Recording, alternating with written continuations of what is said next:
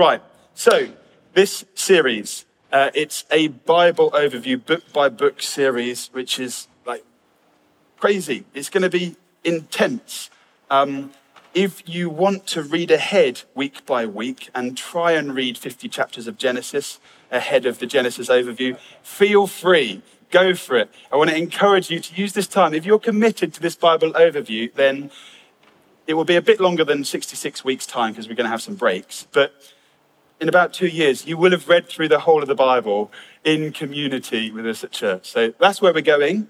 Tonight is just an overview. So I wonder if you've got a Bible nearby, you want to be turning to Luke 24. And I'm going to read a few verses from Luke 24.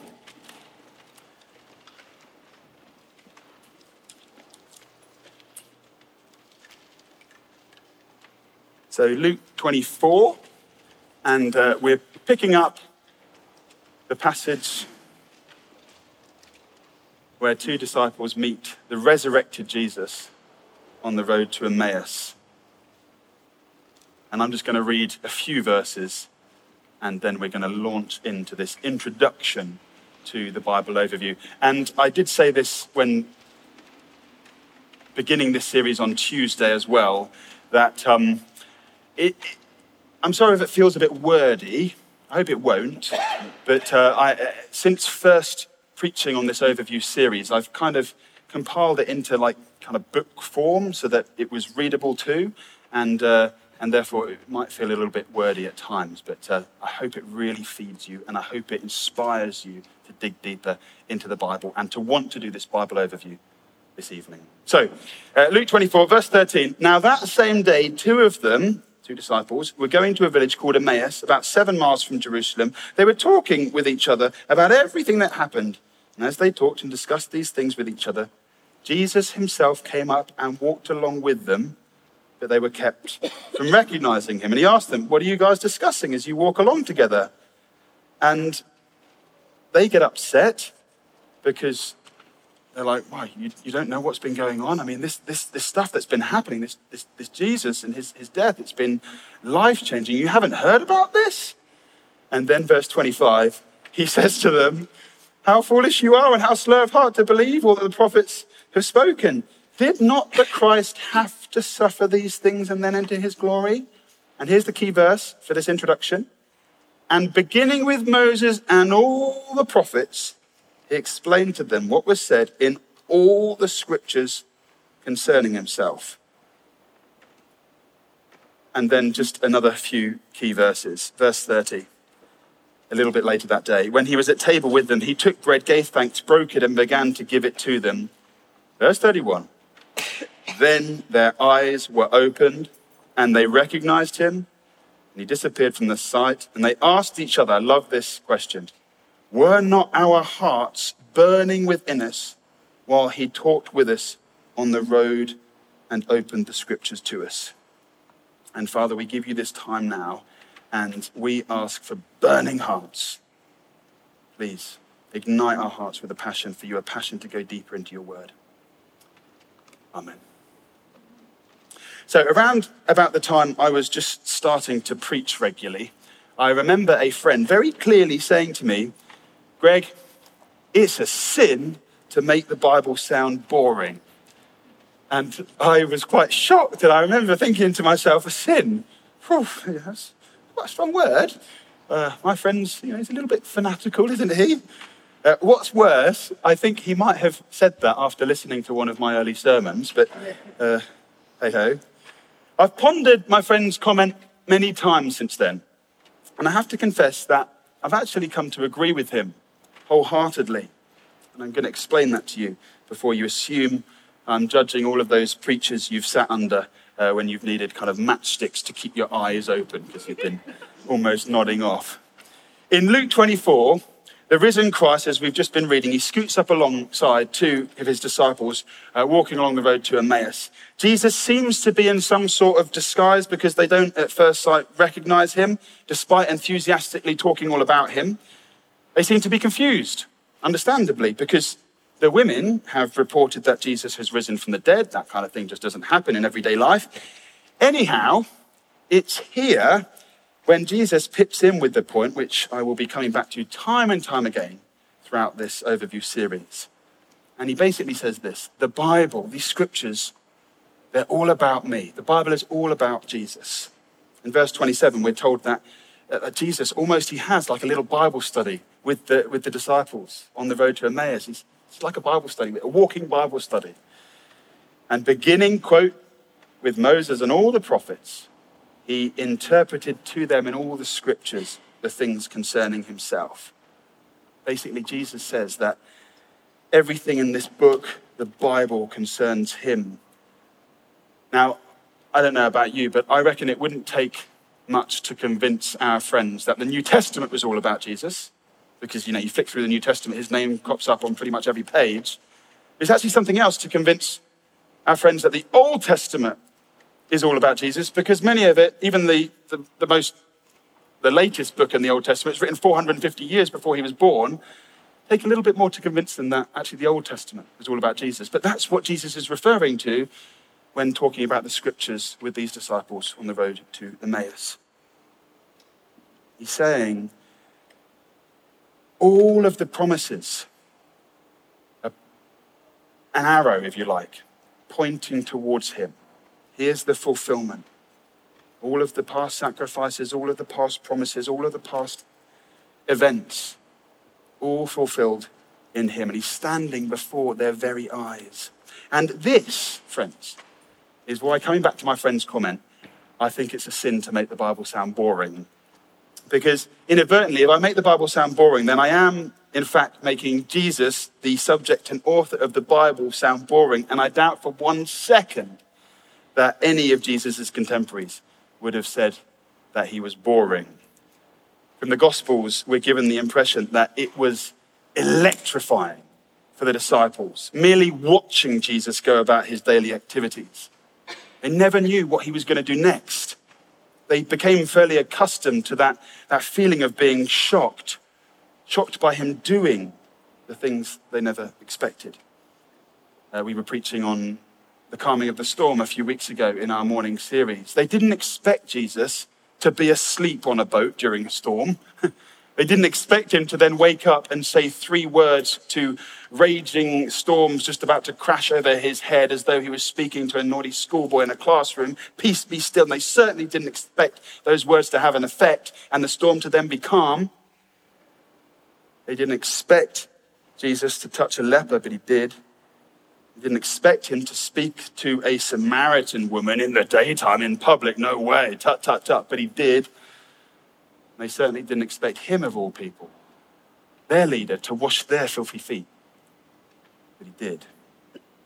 And from the Gospels, we're given the impression that it was electrifying for the disciples to hear what Jesus said, not just to see what he did. Some of them knew their Old Testaments quite well, but Jesus knew not just the words off by heart, but he knew the very heart and meaning behind those words. And often the disciples would have, I'm sure, fallen over in amazement listening to him. I mean, some of the challenging words that he spoke. You've heard that it was said, you shall not commit adultery, but I say to you, everyone that looks at a woman with lustful intent has already committed adultery with her in his heart. And obviously, women, you can hear that the other way around. Getting right to the heart. Challenge. The word boring does not fit with Jesus. He was electrifying. Even his so-called enemies, those who sought to kill and destroy him, namely the Pharisees, even they didn't find him boring. In fact, we're told that they actually really did fall over in amazement when listening to Jesus. Told in the Garden of Gethsemane, when Judas, the betrayer, leads a detachment of soldiers joined by a group of Pharisees to find Jesus. They say, oh, we're looking for the one called Jesus of Nazareth. And what does he say in reply? He says, I am he. Pretty kind of odd response. I am he, but we know what he's doing. He's referring to God's name revealed in the Old Testament. I am who I am, the unpronounceable name. And they were so shocked that he used that name for himself, the divinely appointed title, that they literally fell over. Who are you to blaspheme like that? Pharisees might not have liked what Jesus said, but they certainly didn't think him boring. He was a rebel in their eyes, and a rebel who they needed to treat very carefully because he was a charismatic leader who people would flock to. Now, when we begin to grasp this wonderful truth, the Bible is all about Jesus, the Jesus who is electrifying, then all of a sudden this book also becomes electrifying in our lives. It becomes dynamite. I loved hearing the story of one well-known enthusiastic Christian leader transporting a bag full of Bibles across the Iron Curtain and through customs. "What's in the bag, sir?" asked the customs officer, and he thought for a moment, and then he replied, "Dynamite." You can imagine what happened after that. But it's a great story. I love hearing it. I've heard it many times. It always brings a smile to my face because Jesus truly is dynamite. He's the Word of God, the bright morning star, the light of the world. He's electrifying. After their encounter with Jesus on the road to Emmaus, those two disciples, they're like little excited children. They're unable to stop reliving what they've just experienced. I don't know if you've experienced something of this incessant childish joy yourselves. I remember taking my godson to Alton Towers, the theme park, a few years ago. And the 3-hour journey home, all I had in the back of the car was, "Wow, that was so amazing, that was so amazing. Oblivion was my favorite ride. Oh no, the Smiler was much better. Just that drop, my tummy went, oh, it was so amazing." 3 hours, incessant joy. But that's what I reckon these two disciples walking with Jesus along the road to Emmaus would have been like. Unable to stop living what they've just experienced, a Bible study with Jesus.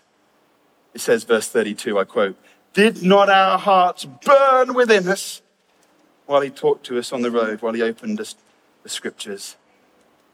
I have that feeling of euphoric amazement, the kind of feeling where, you just got to calm down a little bit before you're able to do anything else. Right? Some of us have been there. J.B. Phillips, one of my favorite translators of the Bible, he says, their hearts were on fire. He refers to their hearts as glowing.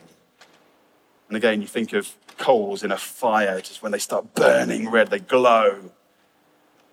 That's what they've got with Jesus. When we realize that the Bible is all about Jesus, the Word of God, and we remember the power of God's Word speaking all things into existence, Genesis 1 verse 3, God said, "Let there be light," and there was light. When we realize all of that, when we believe all of that, this book, it becomes so exciting, and we think, actually, I want to do a Bible overview. I want to do a book by book Bible overview. And actually, I want to read every chapter before the next overview. That's the challenge for you, friends. It becomes dynamite in our hearts. It's a sin to make the Bible sound boring, because that would be to tell a lie, and to tell a lie is to commit a sin. Now, a few details in this introduction before we kind of move on into the book as a whole. We tend to class the Old Testament books into 3 distinct sections today, namely the law, the prophets, and the writings. You might have seen that.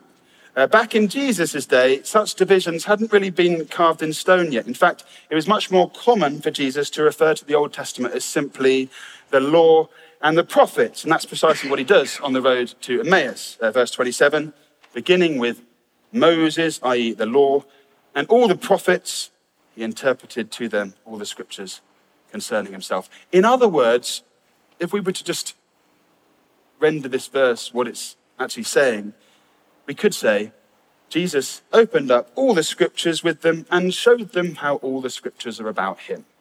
That's basically what he's saying when he's speaking to them. And if you just think about that for a second, it is mind-boggling. Let me tell you why. The Bible was written by over 40 different authors over a period spanning more than 1,600 years. And as I've already mentioned, the last of the 39 books in the Old Testament was written itself 450 years before Jesus' birth. And therefore, it's just logic. Malachi never saw Jesus of Nazareth, nor did he see John the Baptist. And yet he writes, Malachi chapter 3, verse 1, "Behold, I send my messenger, and he will prepare the way before me, and the Lord whom you seek will suddenly come to his temple." And we know what happens. There's 450 years silence. John the Baptist rocks up, and immediately on his tail, Jesus, just as the prophet had predicted. David, King David, he lived around 1,000 years before Jesus' birth. And yet he himself writes, speaking of an innocent sufferer in Psalm 22, quote, "My tongue sticks to the roof of my mouth." Quote, "They have pierced my hands and my feet." Quote, "They divide my garments among them and cast lots for my clothing."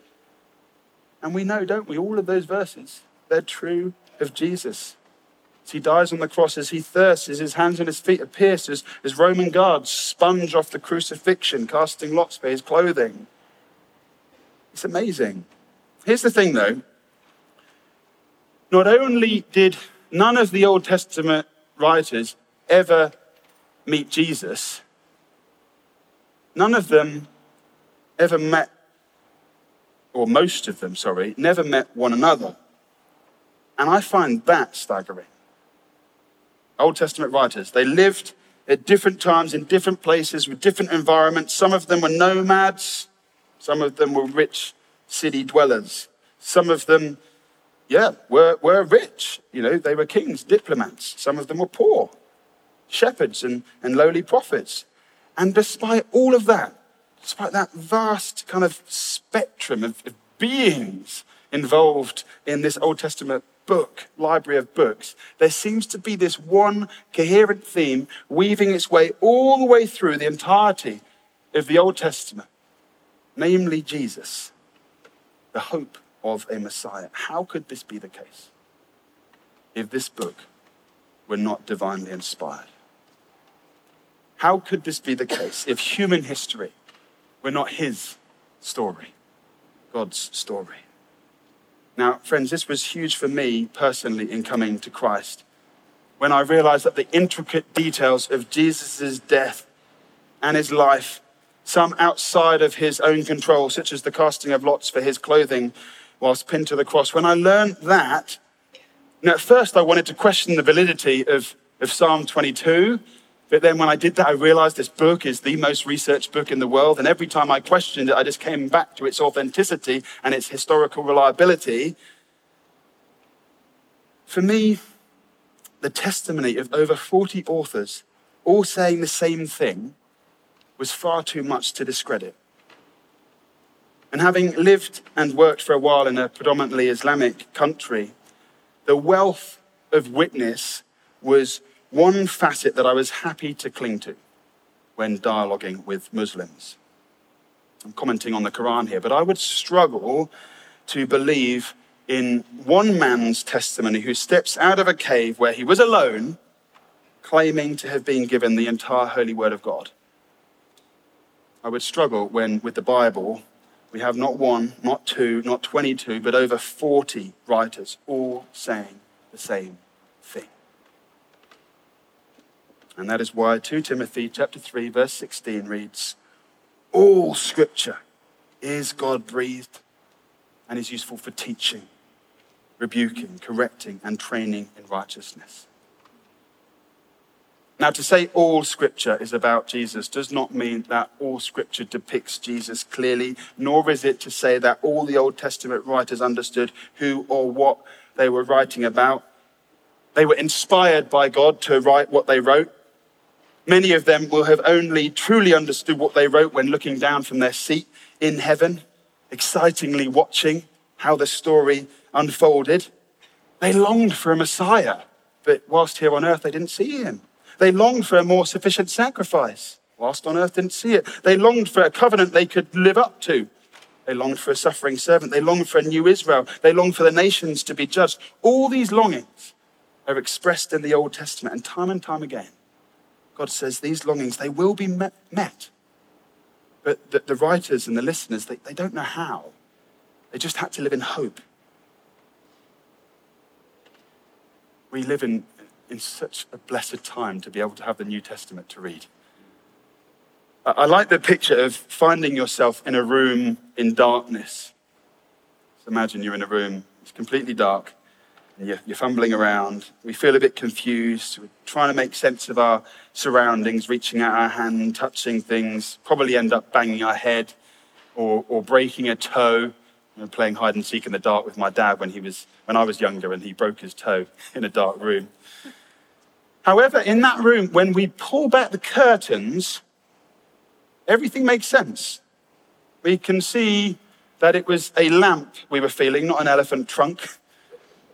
None of the furniture has changed place by opening the curtains. It's just that now we can see everything. And friends, that's what it's like with Jesus, the light of the world. Without him, the Old Testament, if you like, is a room in darkness. We fumble around looking for light. Nothing makes sense. When Jesus shows up, it's not that anything has changed. All of the Old Testament words remain the same. The history remains the same. The promises remain the same. It's just that now we can see where it's all pointing. And for this reason, and this is going to be crucial to our Bible overview, when reading the Old Testament, we will need to understand historical context. Otherwise, we'll mistake things like the Feast of Booths for Glastonbury. And it wasn't Glastonbury. We'll need to understand biblical context too. Otherwise, we won't appreciate how God was progressively revealing more and more of himself and his salvation plan over the years. Yet most importantly, we've got to understand that as we read the Old Testament, we read it through the lens of everything that's happened since, namely Jesus' death, his resurrection, and his ascension. We read the Gospels, read the New Testament the same way. We cannot read, for example, of the Levitical sacrifices without referring to Jesus' sacrifice. That would be to completely miss the point.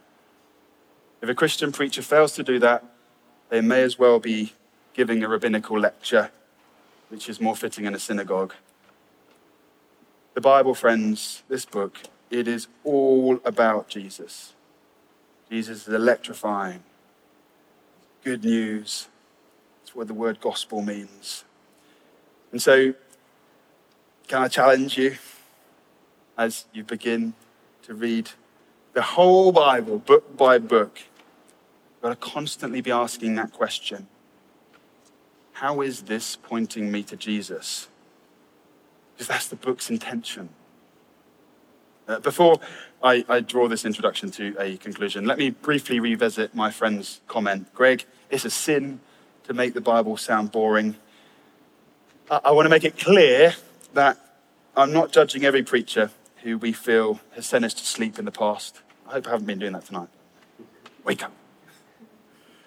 Quite often, it's actually we as listeners who are more to blame. We've got to come expectant. It was lovely praying with the prayer team before this, coming with hearts ready to receive God's word. So I challenge you, if you want the most out of the Bible, are you doing that before you come to your evening service, your morning service, praying that the Lord is going to speak to you this evening? The onus is on you, not just on me. It's a book containing the word of life, namely Jesus, and our prayer is that he will literally jump off the pages into our life, that our hearts might burn within. And I also want to say that we've got to understand that as we read this book, we're going to encounter loads of different literary genre, from poetry to prose, from genealogies to really exciting narrative. Taking the Bible literally does not necessarily mean taking every word literally. Instead, it means recognizing literary genre and applying basic understanding to how such a genre should be understood. For example, when I read in Psalm 91 verse 4, I quote, "He will cover you with his feathers, and under his wings you will find refuge." If I took that literally, I might think, well, God's a bird. He's got wings. But no, I understand the literary genre being used. It's poetry, and I understand that God there, he wants to cover us like a hen covers all of its chicks, with security, with love, with care. Now, friends, each of us is going to have favorite literary genre, and we'll find reading a particular type of genre more exciting than others. I mean, for me, genealogies, they're not the most exciting. But I recognize that in the last decade, things have changed because everybody seems to be interested in family trees now. and like spending money on doing family trees. So maybe it might be that Numbers becomes more exciting for this generation with all the genealogies mentioned. Friends, all scripture's God-breathed. Even the bits that what we find hard to navigate, we can't skip them because they're good for us. And just before I close, I want to say it's easy to also read the Bible like any other book, maybe a novel, maybe an academic textbook, which I wouldn't pray before reading. Well, I guess some doing exams right now, they might be praying over their textbooks before reading them, but you wouldn't really pray over reading them. You'd read a novel for fun. It's not going to necessarily change your life. You're not going to live your life by it. But the Bible, if we want to read it for what it's worth, it demands that we pray about it before reading it. Because it's this book of life that has the power to truly change how we live. If we read the Bible as it intends to be read, then we will not be able to simply be sat at a desk with a marker pen. Soon we're going to move from there to the floor on our knees in worship. Friends, that's the introduction to this book-by-book Bible overview. It's all about Jesus, the everlasting word. And he himself calls the good word honey. It's food for our soul. It is Winnie the Pooh, lick your lips tasty. It's a light for our path. Life only truly makes sense when we read it. And once again, I want to say the Bible is the opposite of boring. And it has the power to drastically change your life. Enjoy reading it. And I'm enjoying the fact that we're going to be journeying through this together. Should we take a moment of quiet as the music team come up? And we're going to be spending the rest of our time just, as I said, moving from hearing about that to worship. Because that's ultimately where the Bible wants to have us.